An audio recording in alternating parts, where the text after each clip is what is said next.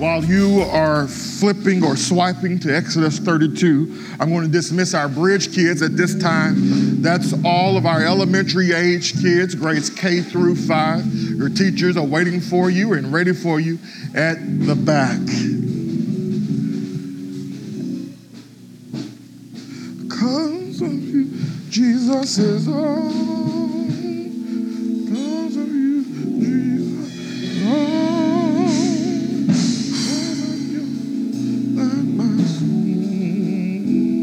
Exodus chapter number 32. We'll read the entirety of the chapter for our hearing and studying. Verse 1. When the people saw that Moses delayed to come down from the mountain, the people gathered themselves together to Aaron and said to him, "Up, make us gods who shall go before us. As for this Moses, the man who brought us up out of the land of Egypt, we do not know what has become of him." So Aaron said to them, "Take off the rings of gold that are in the ears of your wives, your sons, and your daughters, and bring them to me." So all the people took off the rings of gold that were in their ears and brought them to Aaron. And he received the gold from their hand and fashioned it with a graving tool and made a golden calf. And they said, "These are your gods, O Israel, who brought you up out of the land of Egypt." When Aaron saw this, he built an altar before it. And Aaron made a proclamation and said, "Tomorrow shall be a feast to the Lord." And they rose up early the next day and offered burnt offerings and brought peace offerings.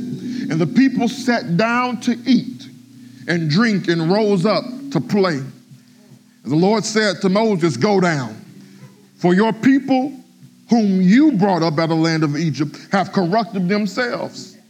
They have turned aside quickly out of the way that I commanded them. They have made for themselves a golden calf and have worshipped it and sacrificed to it and said, 'These are your gods, O Israel, who brought you up out of the land of Egypt.' And the Lord said to Moses, 'I have seen this people, and behold, it is a stiff-necked people. Now therefore let me alone, that my wrath may burn hot against them, and I may consume them, in order that I may make a great nation of you.' But Moses implored the Lord his God and said, 'O Lord, why does your wrath burn hot against your people, whom you have brought out of the land of Egypt with great power and with a mighty hand? Why should the Egyptians say, with evil intent did he bring them out, to kill them in the mountains and to consume them from the face of the earth? Turn from your burning anger and relent from this disaster against your people. Remember Abraham, Isaac, and Israel, your servants, to whom you swore by your own self and said to them, I will multiply your offspring as the stars of heaven, and all this land that I have promised I will give to your offspring, and they shall inherit it forever. And the Lord relented from the disaster that he had spoken of bringing on his people. Then Moses turned and went down from the mountain with the 2 tablets of the testimony in his hand. Tablets that were written on both sides, on the front and on the back, they were written. The tablets were the work of God, and the writing was the writing of God engraved on the tablets. When Joshua heard the noise of the people as they shouted, he said to Moses, there is noise of war in the camp. But he said, it is not the sound of shouting for victory or the sound of the cry of defeat, but the sound of singing that I hear. And as soon as he came near the camp and saw the calf and the dancing, Moses' anger burned hot. He threw the tablets out of his hands and broke them at the foot of the mountain. He took the calf that they made and burned it with fire and ground it to powder and scattered it on the water and made the people of Israel drink it. Jump to 25, verse 25. And when Moses saw that the people had broken loose, for Israel had let them break loose to the derision of their enemies, then Moses stood in the gate of the camp and said, who is on the Lord's side? come to me. And all the sons of Levi gathered around him, and he said to them, thus says the Lord God of Israel, put your sword on your side, each of you, and go to and fro from gate to gate throughout the camp, and each of you kill his brother and his companion and his neighbor. And the sons of Levi did according to the word of Moses. And that day about 3,000 men of the people fell. And Moses said, today you have been ordained for the service of the Lord, each one at the cost of his own son, of his brother, so that he might bestow a blessing upon you this day. And the next day Moses said to the people, you have sinned a great sin. And now I will go up to the Lord. Perhaps I can make atonement for your sin. So Moses returned to the Lord and said, alas, this people has sinned a great sin. They have made for themselves gods of gold, but now if you will forgive their sin, but if not, please blot me out of your book that you have written. But the Lord said to Moses, whoever has sinned against me, I will blot out of my book. But now go, lead the people to the place about which I have spoken to you. And behold, my angel shall go before you. Nevertheless, in the day when I visit, I will visit their sin upon them. Then the Lord sent a plague on the people because they made the calf, the one that Aaron made. The word of the Lord. You may have your seat. Last week we were in Exodus chapter number 24. And now we find ourselves today in Exodus chapter number 32. We don't skip Exodus 25 through 31 because they are unimportant. Exodus chapter 25 through 31 deal with the specifications for building the tabernacle, which is where God's presence will dwell among his people. Chapters 35 through 40 also deal with the tabernacle. And so our plan of study is to go back and revisit these chapters at the beginning of Advent, because it is then that the Lord Jesus comes and tabernacles among his people. But sandwiched between these two sections of tabernacle, we have this issue of covenant unfaithfulness, sin, and God having to deal with this sin. Let's take a look at this. First thing we want to look at here in Exodus chapter number 32. Let's look at the sin in the camp, verses 1 through 6. Sin in the camp. This section, Exodus chapter number 32, is one episode that has 4 different scenes. And that's how we will structure our sermon this morning according to the structure of the text. We have the scene at the top of the mountain, scene at the bottom of the mountain, another scene at the bottom of the mountain, and then back at the top of the mountain. So here, let's look first of all at what happens down in the camp at the bottom of the mountain. Our text opens with the people observing that Moses was delayed in coming down from the mountain. And so they take matters into their own hands and demand of Aaron that he make them gods that would go before them. And they speak of Moses with contempt as they address him as this Moses. They feared that Moses has abandoned them. We must remember that Moses was the mediator, the go-between between God and the people. So now with Moses gone for at least 40 days and 40 nights, they lacked assurance that God was still with them. And so Aaron takes all the rings of gold from the people and creates this golden calf. And in verse 4, Aaron proclaims to the people, "These are your gods, O Israel, who brought you up out of the land of Egypt. Tomorrow shall be a feast," watch this, "to the Lord." And I emphasize that last phrase, "to the Lord," intentionally, because I want us to see that they were not necessarily creating another God to worship. This calf was to be a representation of Yahweh. It was an icon, an image. In constructing this golden calf, they break the second commandment, which said, "You shall not make for yourself a carved image or any likeness of anything that is in heaven above, or that is in the earth beneath, or that is in the waters under the earth. You shall not bow down to them or serve them, for I, the Lord your God, am a jealous God."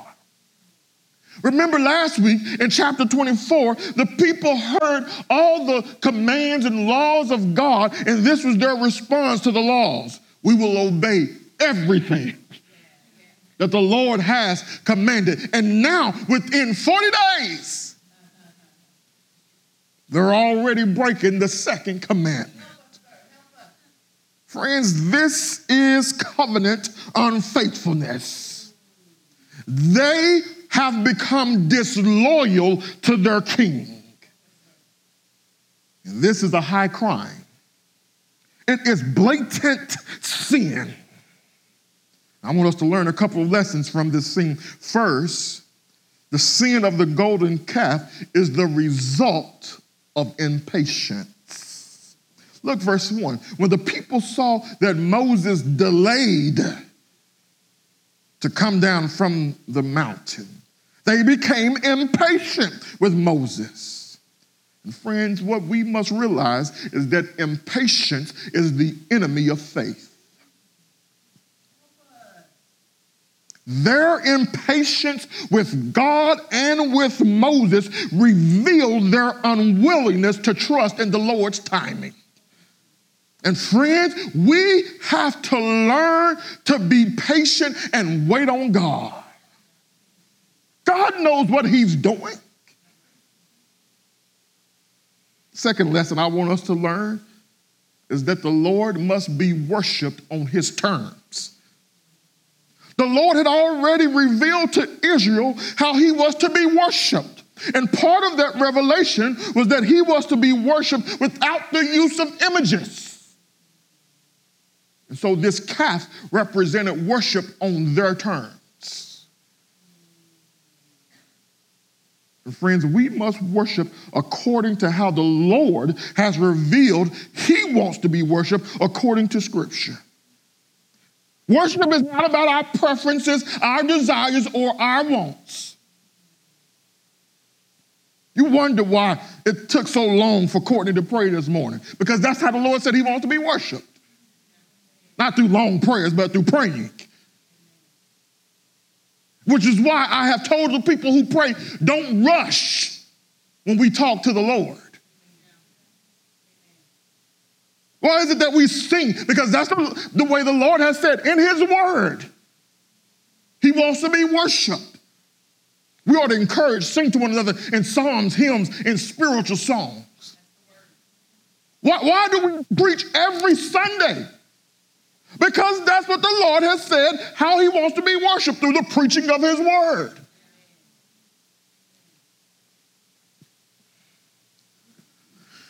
So that's the sin in the camp.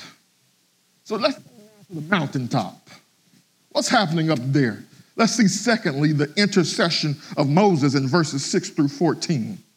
The intercession of Moses. So we move to this new scene on the mountaintop, and the Lord says to Moses in verse 8, he says, go down, for, watch this, your people, whom you brought up out of the land of Egypt, have corrupted themselves. They have turned aside quickly after the way that I have commanded them. Friends, notice that the pronouns here that the Lord uses are completely opposite of the language that the Lord typically uses.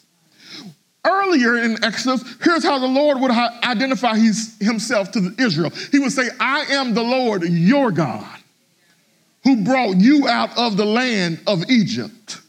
In Exodus chapter 19, I believe it was, the Lord said, listen, when you keep my commandment, I will be your God and you will be my people. And now the Lord says, they done went off and did this. They've committed treason against me.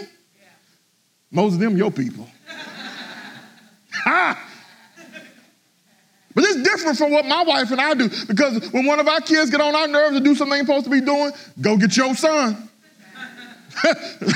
No, this ain't what it is. God is showing him that his people, since they have broken covenant, they are not my people.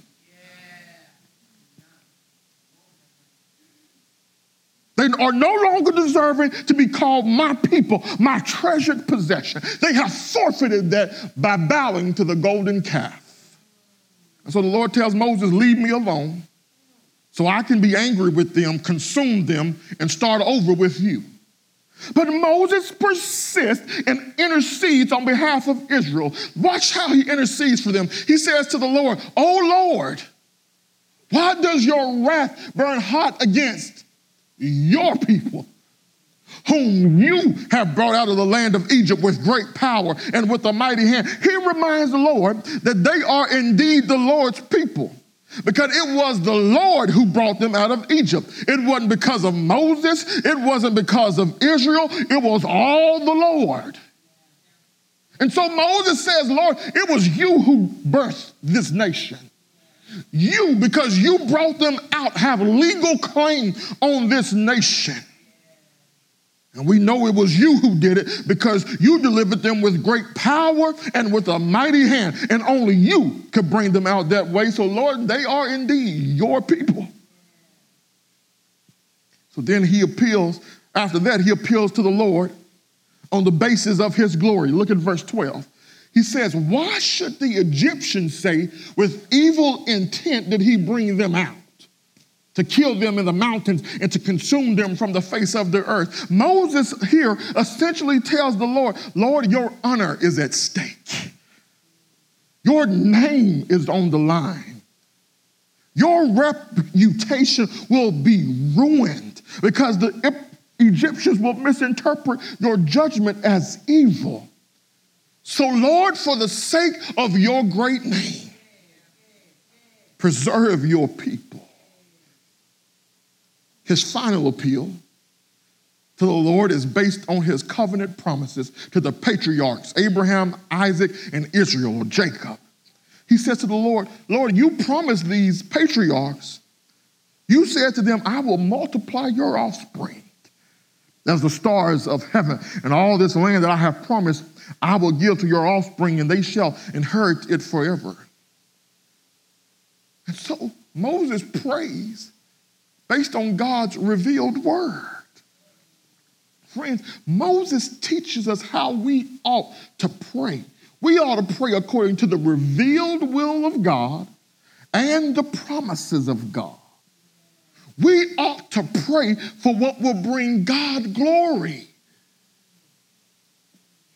I've been praying for a lady that's dealing with some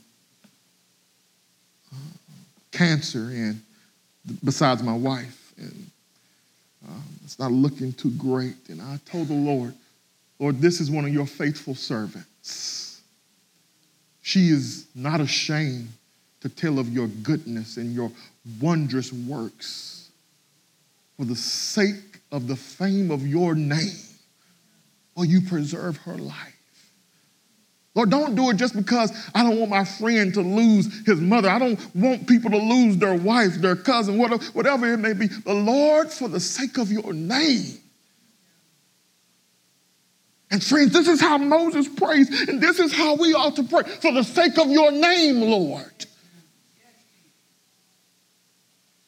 So Friends, Moses intercedes here. And because of Moses' intercession, the text says in verse 14 that the Lord relented from the disaster that he had spoken of bringing on his people. Friends, there's an old song that we used to sing when I was growing up that's got me happy this morning. And it just simply said these words: somebody prayed for me, had me on their mind, took the time and prayed for me. And then the singer would say, I'm so glad they prayed. I'm so glad they prayed. I'm so glad they prayed for me. Here's why you missing your shout. Because you think you made it this far based on your own goodness or your own self, or you're a self-made man. The reason you are standing here today is because somebody was praying for you. Okay, y'all still ain't getting it. Listen. When you was enjoying your sin, your mama was at the house praying for you. When you was in the hotel with God knows who, somebody was praying for you. When you was at the bar doing God knows what, only God knows, somebody was praying for you. The reason you didn't have an accident while you was texting and driving is because somebody was praying for you. And so what we need in the church is the ministry of intercession. We are praying for one another. But listen, they would get to a verse in that song, they would say, my mother prayed for me, my father prayed for me, and then at the end, this was my favorite part, Jesus prayed for me. I got to get out of here. Had me on his mind. You do know that is Jesus' present day ministry. He sits at the right hand of the Father, and all he does is praise for you. That's what the Lord is doing for you. That's why you ought to be encouraged right now, because Jesus is praying for you. When your enemies come against you, Jesus is praying for you. When the devil comes and tells on you, Jesus is praying for you. When you feel like giving up, Jesus is praying for you.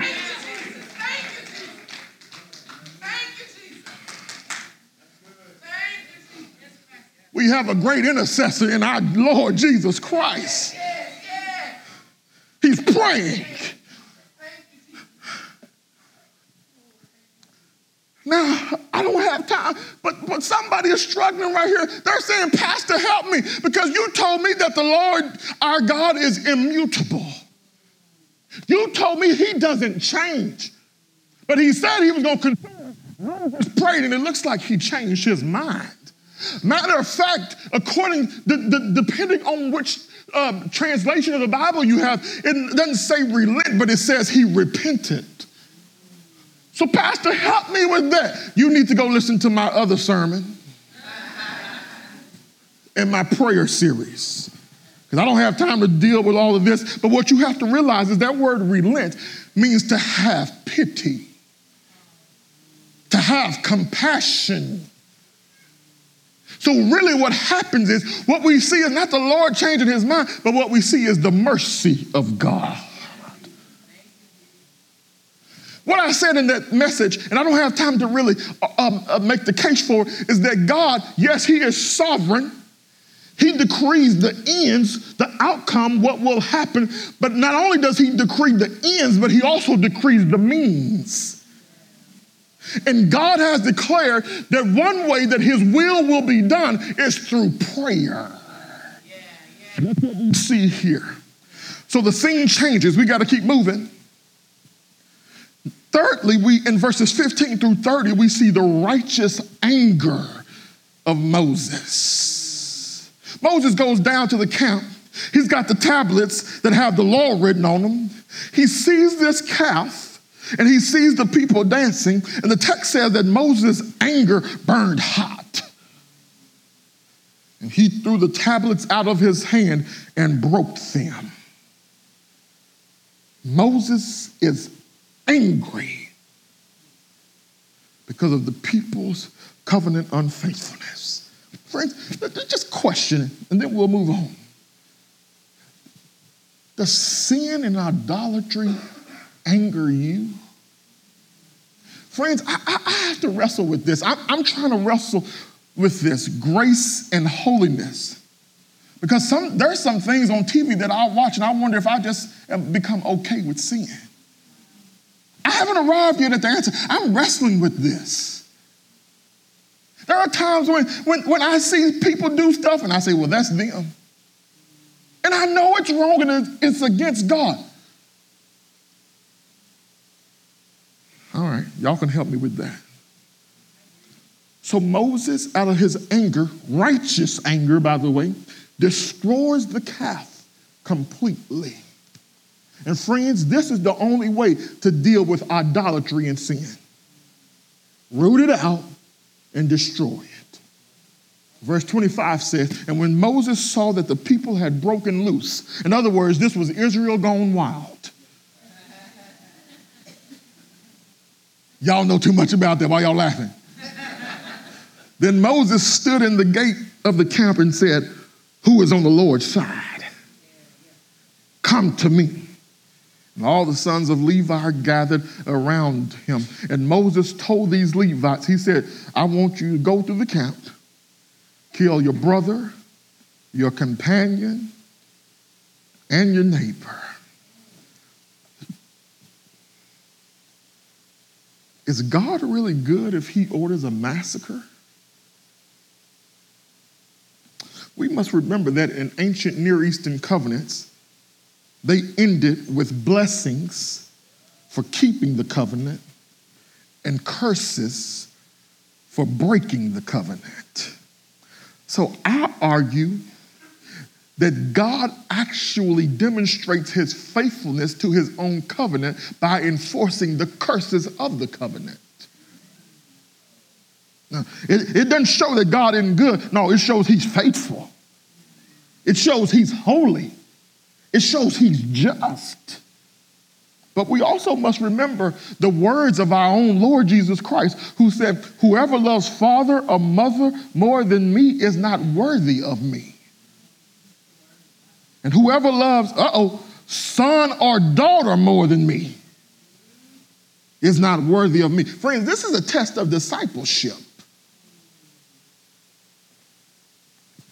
Folks like to focus or dwell on the fact that God orders a massacre when that was what God already told them would happen for breaking the covenant. But I think there's a shout in this text right here. Depending on who you listen to or read, they say that around 2 million people came out of Egypt. The text says that only 3,000 died. That's a lot of math, but here's what I can tell you. A whole lot more people lived than died. And friends, that's grace and mercy right there. Because what they all deserved was destruction. But God didn't kill them all, he only killed some of them. And that's really what we ought to see here. I think that's really what Moses is trying to show us here in recording this for us, is that we serve a God who is slow to anger and abounding in steadfast love. We'll see that next week as we study chapters 33 and 34. He's painting a portrait of a merciful God. Instead of giving them what they deserve, he withholds some of his judgment for some of these. Finally, Moses says to the people, you've committed a great sin. He said, perhaps I can go to the mountain top for you and make atonement for you. And so finally, what we see in verses 31 through 35 is an unqualified substitute. Moses goes up to the mountain and he says to the Lord, Lord, take me. Blot me out of your book. The Lord says, no, I'm not going to do that. I'm going to blot out the guilty. Moses, you've been faithful to me.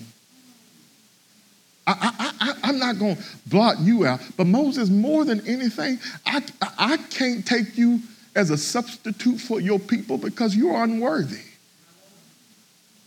Moses, you are a sinner just like them. Just because you had one good moment don't mean you are now worthy to serve as anybody's substitute to atone for them. Sinners can't save sinners.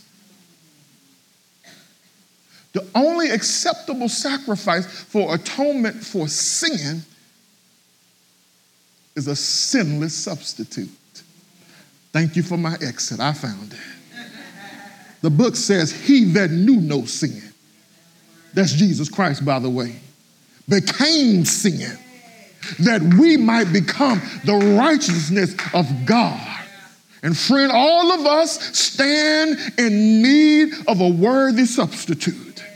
And we have that substitute in Jesus Christ, because we on our own are just like Israel. We deserve to be blotted out the book of life. But now, because of Jesus, our great and worthy substitute, our Savior and Redeemer, we can rejoice because our names have been written in the Lamb's book of life. Is your name? Are you sure your name is in that book? The only way you get your name in that book now is through a worthy substitute, Jesus Christ. Jesus died our death. He took our penalty. God's wrath, God's anger was put upon his own son so that you could have eternal life, so that your name could be written in the Lamb's book of life. And that's why we preach and proclaim the gospel, because we want more names in that book. The names are there, but you need to make sure your name is there by responding by faith. Your name doesn't get there by just holding or keeping or obeying a bunch of laws and rules. Israel shows us that we are not capable of doing that. We're all sinners, lawbreakers. And what we deserve is God's judgment, God's wrath, punishment. But God still extends grace and mercy through Jesus Christ. So if you're here today and you have not yet trusted in Jesus Christ, you are not sure your name has been written in the Lamb's book of life, I encourage you to put all of your trust in Jesus Christ and him alone. He's a worthy substitute. Nobody or nothing else can substitute for your sin, can atone for your sin. You've been a good person, won't do it. Good works won't do it. Rule keeping won't do it. Only Jesus. Someone may be here today and you are sure your name is in the Lamb's book of life. But I think there's some things in here for this text. What's your golden calf?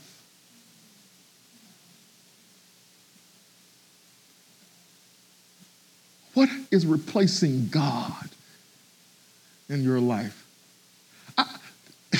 I had the audacity to go preach a youth conference this summer. It was a youth camp. Yeah, I was there all week. And guess what I preached? One of the sermons I preached, what the text was I preached from. Anyone who does not love mother or father is not worthy of me. These babies weren't but 12 or 13 years old. I think some of us need to hear the words of Christ. I'm concerned that there is some unholy devotion to our family. Are you on the Lord's side? Are you willing to pay whatever cost the Lord requires of you? Let's stand.